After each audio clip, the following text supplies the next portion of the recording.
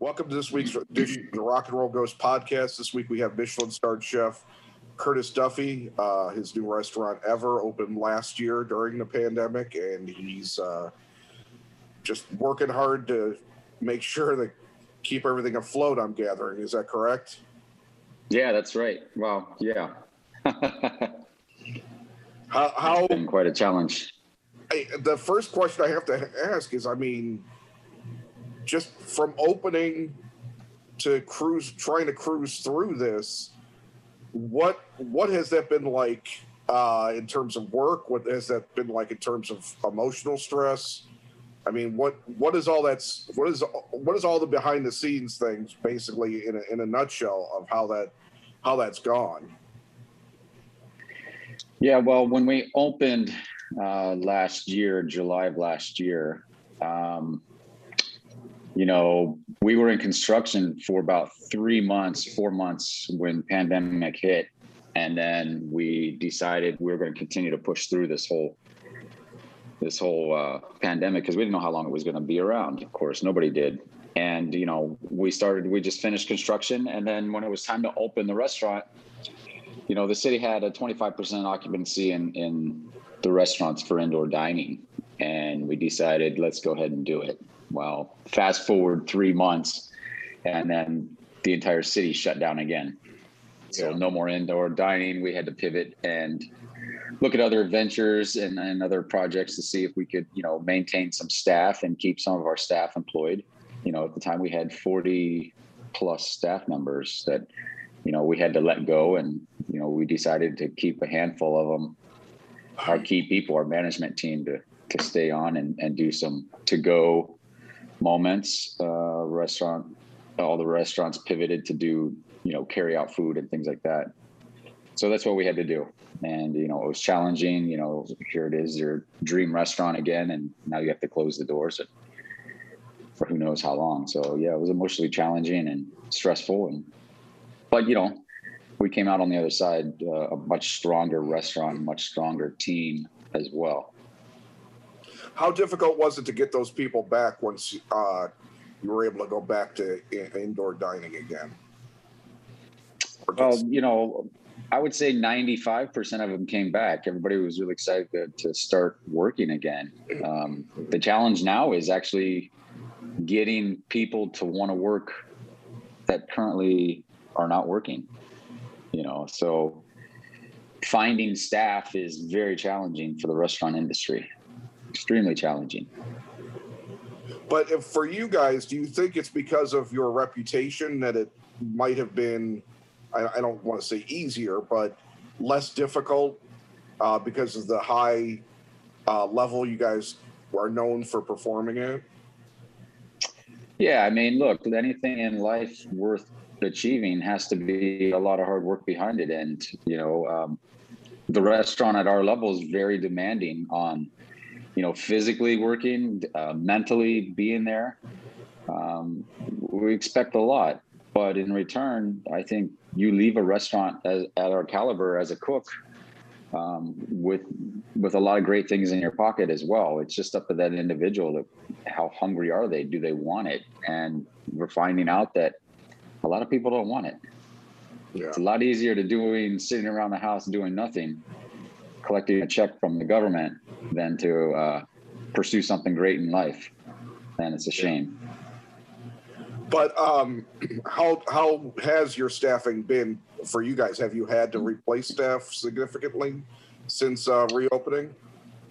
We went through our growing pains, yeah. And I think even if pandemic wasn't there, we would have. That's a normal restaurant moment where you overhire in the beginning and you weed out the people that you just know are not going to make it, or they think that they want to be there, but they don't really want to be there. And those people find their ways of just getting out of it. And, that's pretty normal when you open a restaurant. And, we did that. We're still kind of doing that, actually. Some people really think that they want to be there and they don't want to be there. Yeah. Why do you think that? Do you think they're attracted to the Michelin stars? Why do you think that they have the desire to apply, but then don't actually end up working out? What do you think that accounts for?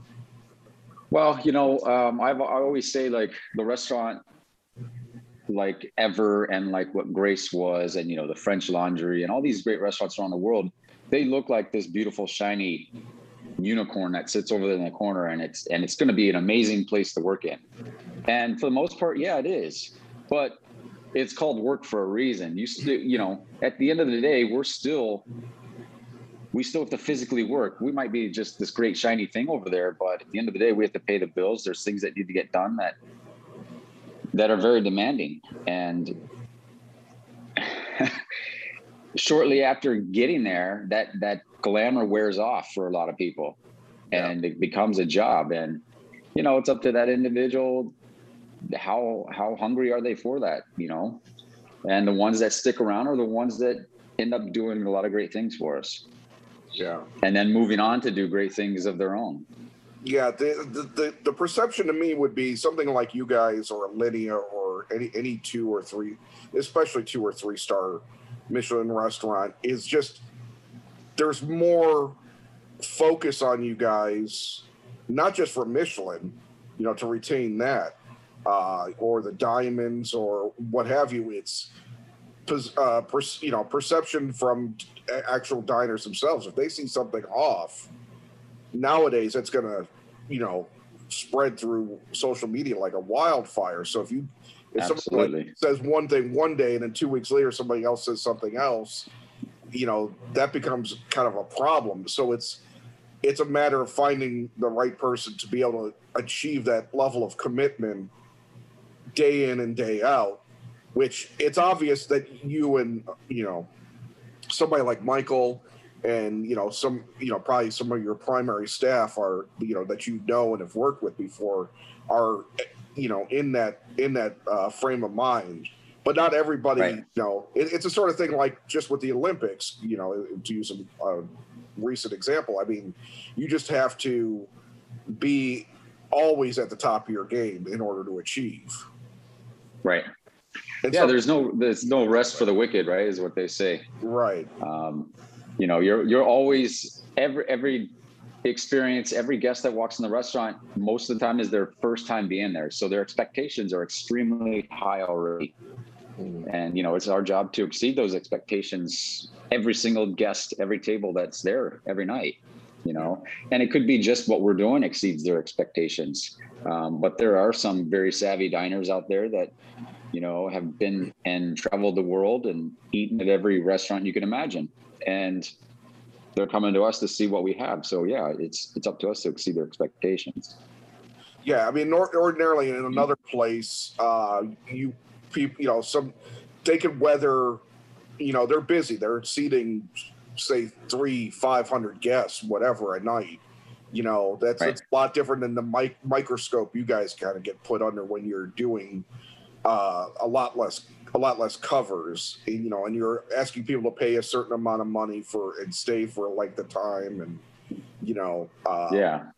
I mean, it's something that I've seen some other high-end places that have kind of gone through where they've, in accordance to critics at least, have slipped over the years because either, who knows, they're relying on their reputation or somebody's not holding them to the standards, and that's a difficult thing. Do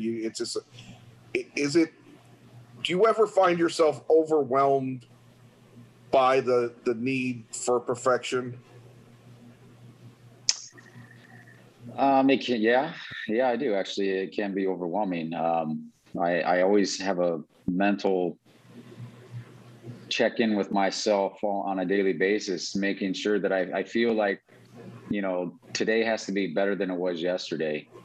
And it could be the very littlest things, but something has to be better than yesterday. And it's up to me to make that happen. I have, somebody asked me the other day, what do you do to motivate your staff or to inspire your staff is what the question was. And, it's not my job to inspire anyone. My job is to inspire myself and then lead by example. My job is to set standards extremely high and hope that my staff around me and the people that I surround myself and the people that I employ try to exceed those standards every single day. That's my goal. That's my job as a leader of the restaurant and the face of the restaurant. I set the tone every day. I have to set the tone every day. And I tell that to a lot of my young management team is they have to come in there and set the tone every single day. They have to set the mood of the restaurant. And if that mood is very lackadaisical, then the entire staff is going to be like that. You know, if you're in there pushing every single day and, you know, trying to be better at everything, then it's infectious. Everyone around you wants to do that, you know. So I take a lot of pride in, you know, that capacity of, you know, that mental game that I play with myself. I think that's how I deal with it. Yeah.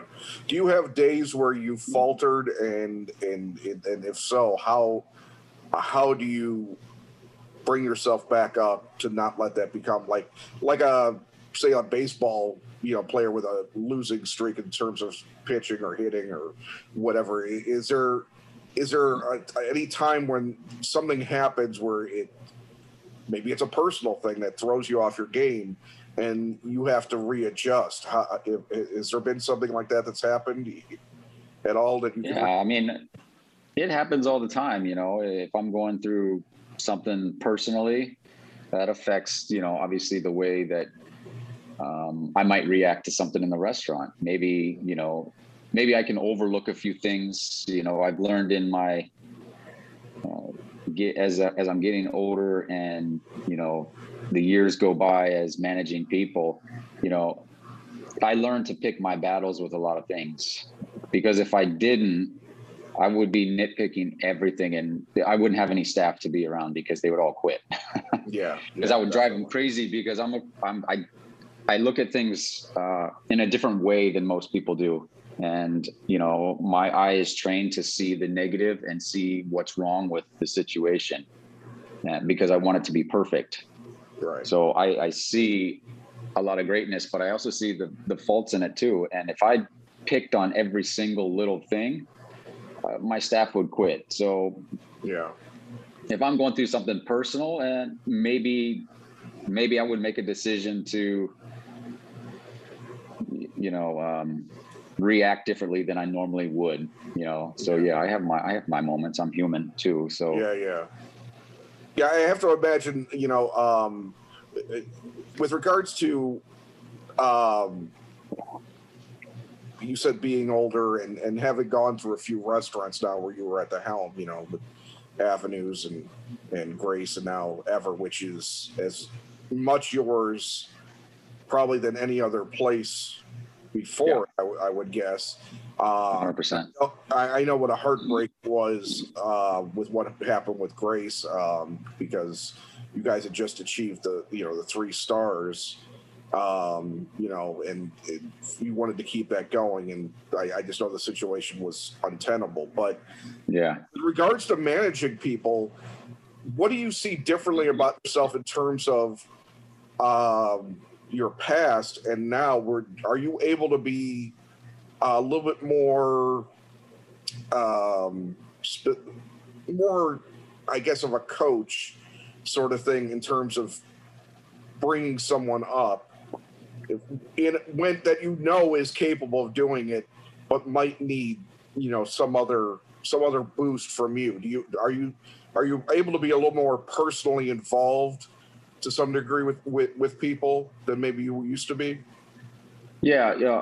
I've always had a great mind of, you know, I think it's important that we give back. And, you know, part of giving back means mentoring the young chefs that come through the kitchen, or even somebody in the front of the house that, you know, you see I see a lot of people that come through the kitchen that I wish they would never even be in the kitchen.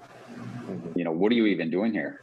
Not necessarily in my kitchen, but in kitchens all over the world. I've traveled the world quite a bit. And you also see great people in the kitchen and think to yourself, man, if I had a year with that guy, he has so much potential. and or woman, you know, they have so much more, they have a lot more potential. They just shine out in kitchens. And yeah, you tend to gravitate towards those people, and you make it a little bit more personable than, say, somebody you don't think really has the talent or the passion behind it to really go far and make something great of themselves.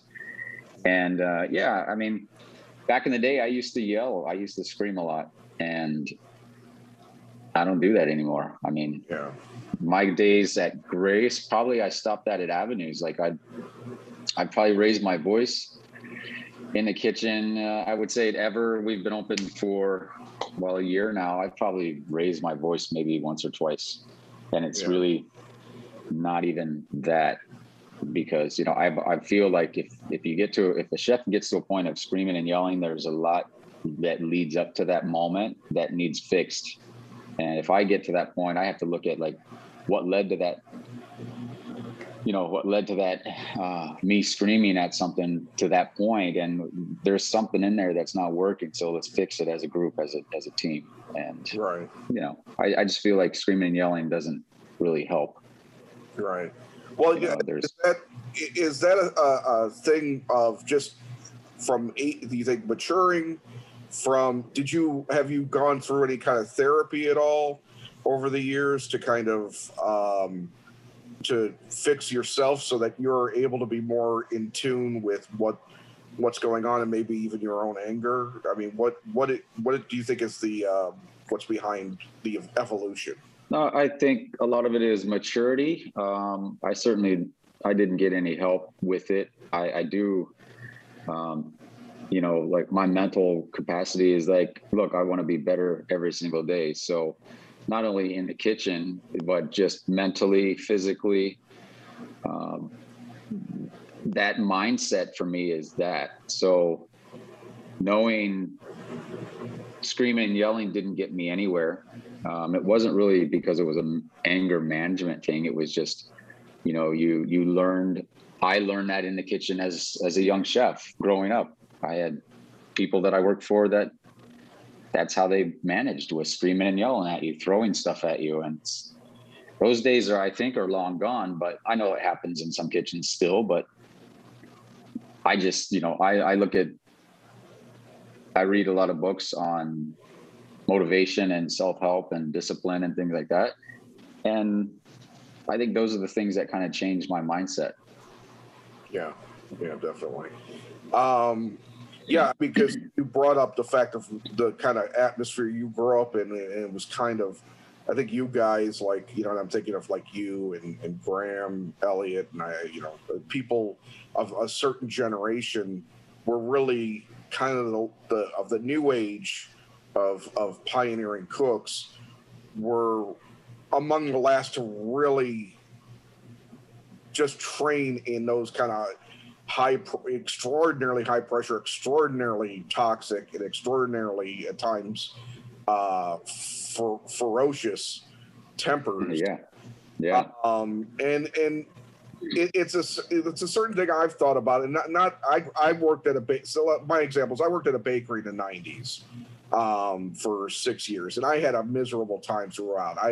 Honestly, I didn't really want to be there, but I didn't know how to get out. I didn't know what else to do. I didn't finish college, that kind of thing. But I had a terrible relationship with my boss. Sure. He was constantly he was an angry person. And not that I didn't screw up sometimes, but it was kind of like being in an abusive relationship to some extent. And I didn't know how to get out of it until finally one day I just put in my notice and said, I'll give you a week. I can't do this. I can't do this crap anymore. And I got out, but that took a lot to get to that point, to realize I'm not cut out to either do this work, or I'm definitely not cut out to work with this person anymore, you know. And the culture has changed so much, and there's a lot that needed changing, of course. Have you experienced anything that you've seen, whether it be somebody being overly physical or sexually harassing in your kitchens, and have you had to deal with that yourself as an owner?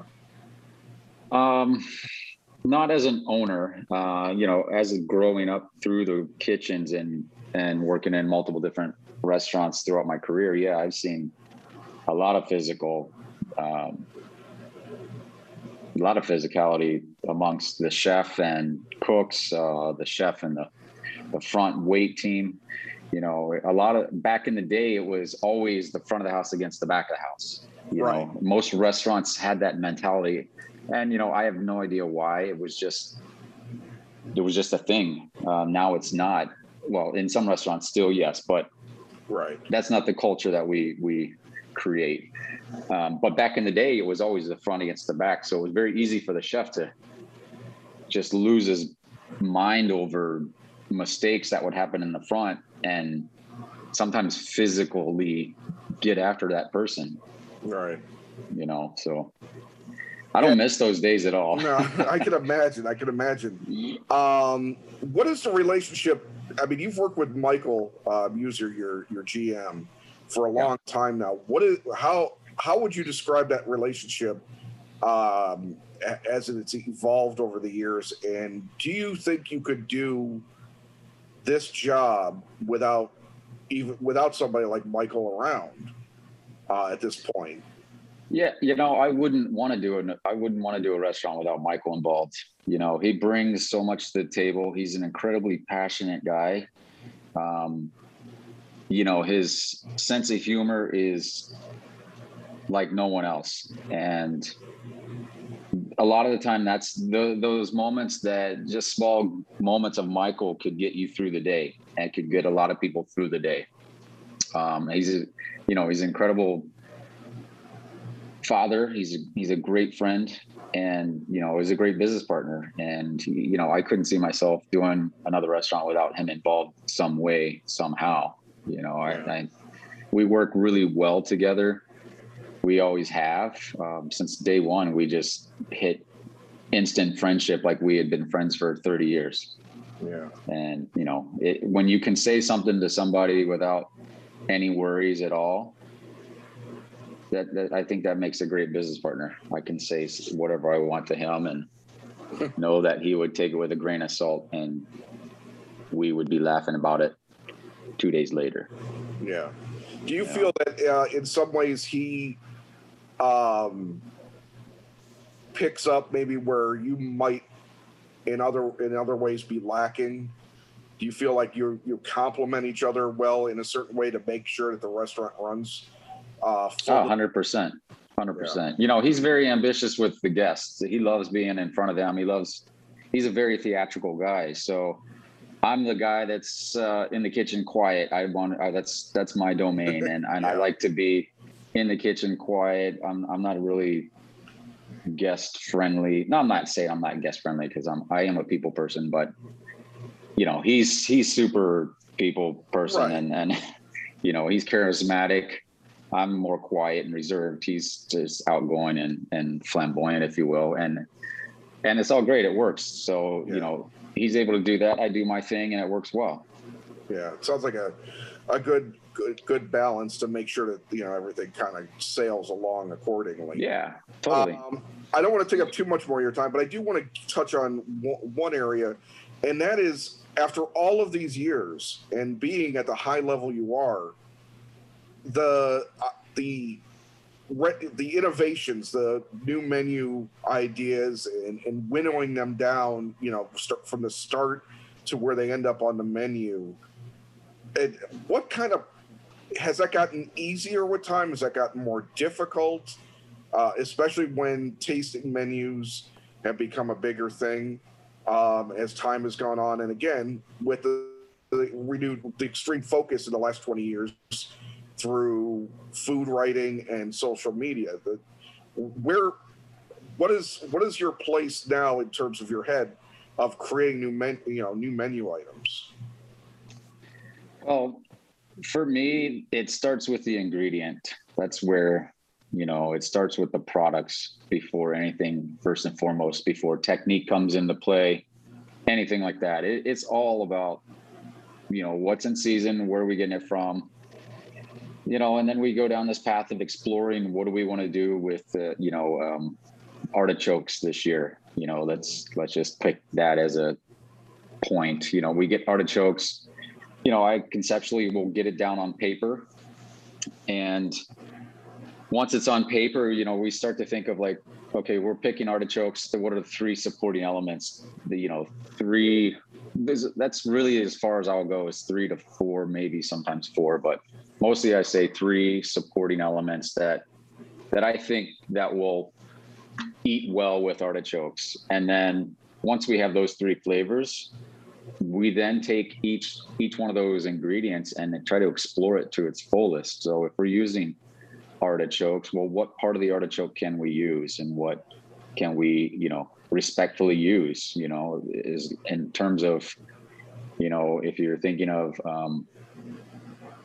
using, pork, how much of the pork can you use? Well, you want to utilize all of it, because you're respecting the animal at that point.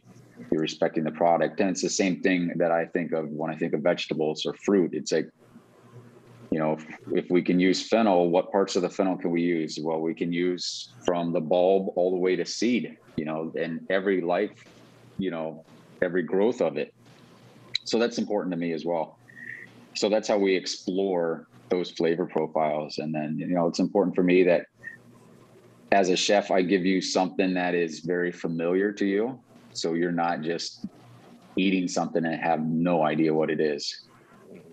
To me, that's not really, that doesn't excite me. I know it excites some chefs to give you something that you have no idea what you're eating, but that, to me, I like that sense of familiarity from a guest perspective, because I think you can enjoy it more. If you're eating a beet, I want you to know you're eating a beet and not think it's a blood orange, Right. So, yeah, that's how it starts. But, everybody has writer's block. I have writer's block, if you will. It's a sense of like, say sometimes you don't feel creative, and sometimes you don't, want to do a menu change, but, the menu's coming up. We have to stay ahead of, we have to think about right now, even though we're in summertime and we're bountiful, lots of fruits and vegetables out there and all these things, but we know in a month or two that it's going to be cold in Chicago, and here we are in the fall. Now we're thinking of pumpkins and squashes and things like that. And it's hard to really want to think about those things when you have plums and peaches and cherries and all these great things in front of you. It's like, well, I don't want to think about pumpkins right now, because I'm enjoying what I have right here. But if we don't do that practice, then all of a sudden it becomes a scramble to change, because now you can't get peaches, and now you can't get all these beautiful things from the summertime because they're gone. Yeah. And now you're playing that scramble game, and I don't like cooking spontaneously. I spontaneity for me in the kitchen is not what it should be. I don't like that. So, well, how much? I mean, so obviously you don't really start the onset of new menu creation until you get to kind of where the point we are now in a season, where you're looking towards that you're going to have to change it. So when that starts, who is all involved in, from your idea, you write it down first, then you get who involved in the kitchen to start working on it with you? Yeah, so basically that idea written down on paper can come from myself, my chef de cuisine, sous chef, or pastry chef. So the 4 of us could sit down and brainstorm over, we could sit down and have a meeting and say, okay, here's the next menu, and here are the 10 things that I want to focus on each one of these menus. So, okay, we're coming up in fall. We want matsutake mushrooms to be a dish. We want pumpkin to be a dish. We want, the list goes on, right? Name it, it's there.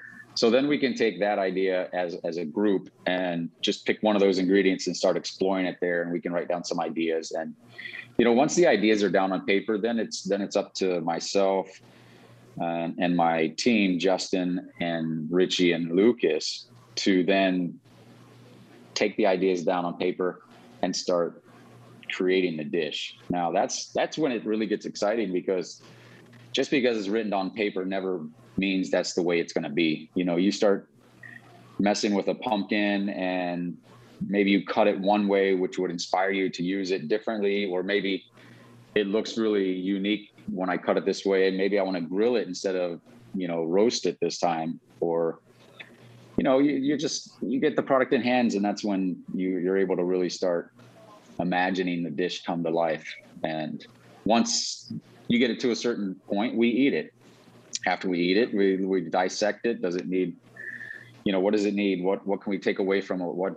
Do we need to add anything to it? Until it gets to a point where I'm actually happy with the dish, that's when it would actually make its way to the menu. Yeah.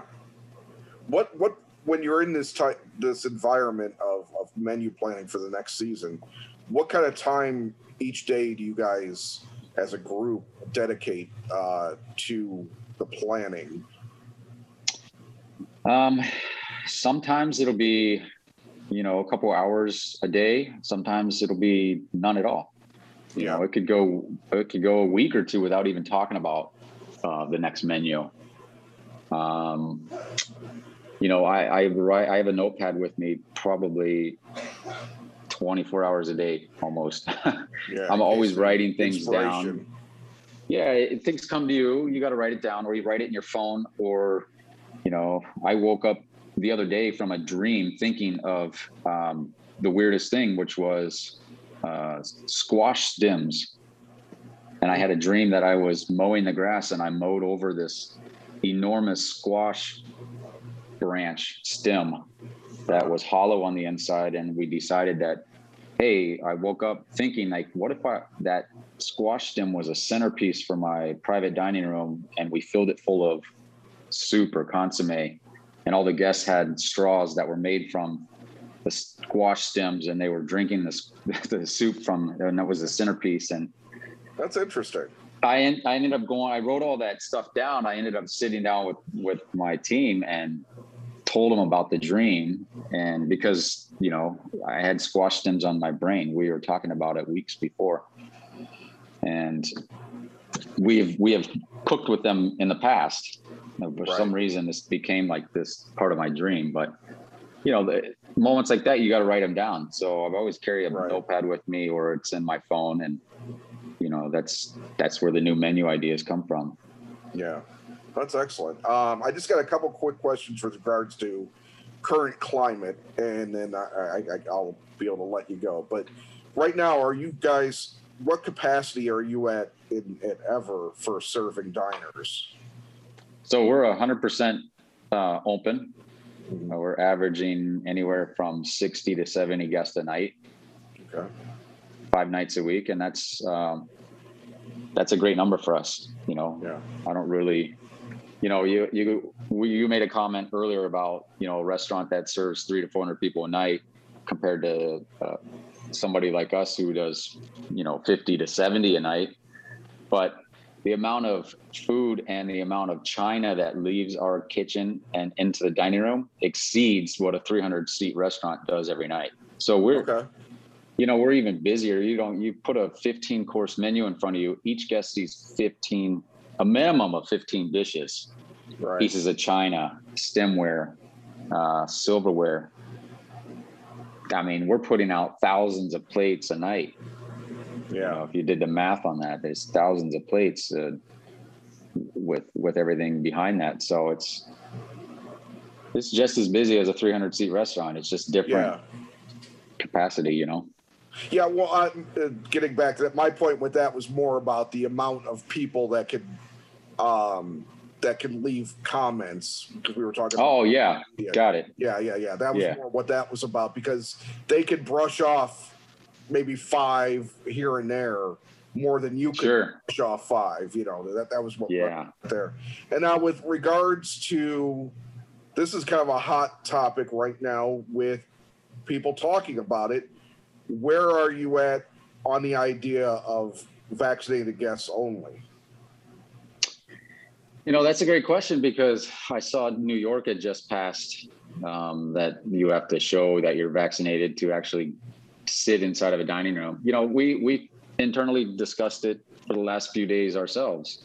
And I think the mayor or the governor will probably follow suit with that. And we won't have a choice we'll just have to follow suit because, first and foremost, it's the guest safety is what and our employee safety is most important. Our team is fully vaccinated and everybody that we hire is fully vaccinated or is in a process of being vaccinated. So we want safety as much as everybody else. We were the first restaurant in Chicago to put the mask back on before it was even mandated. So, we try to lead our industry as well with doing the right things for our guests and for our employees.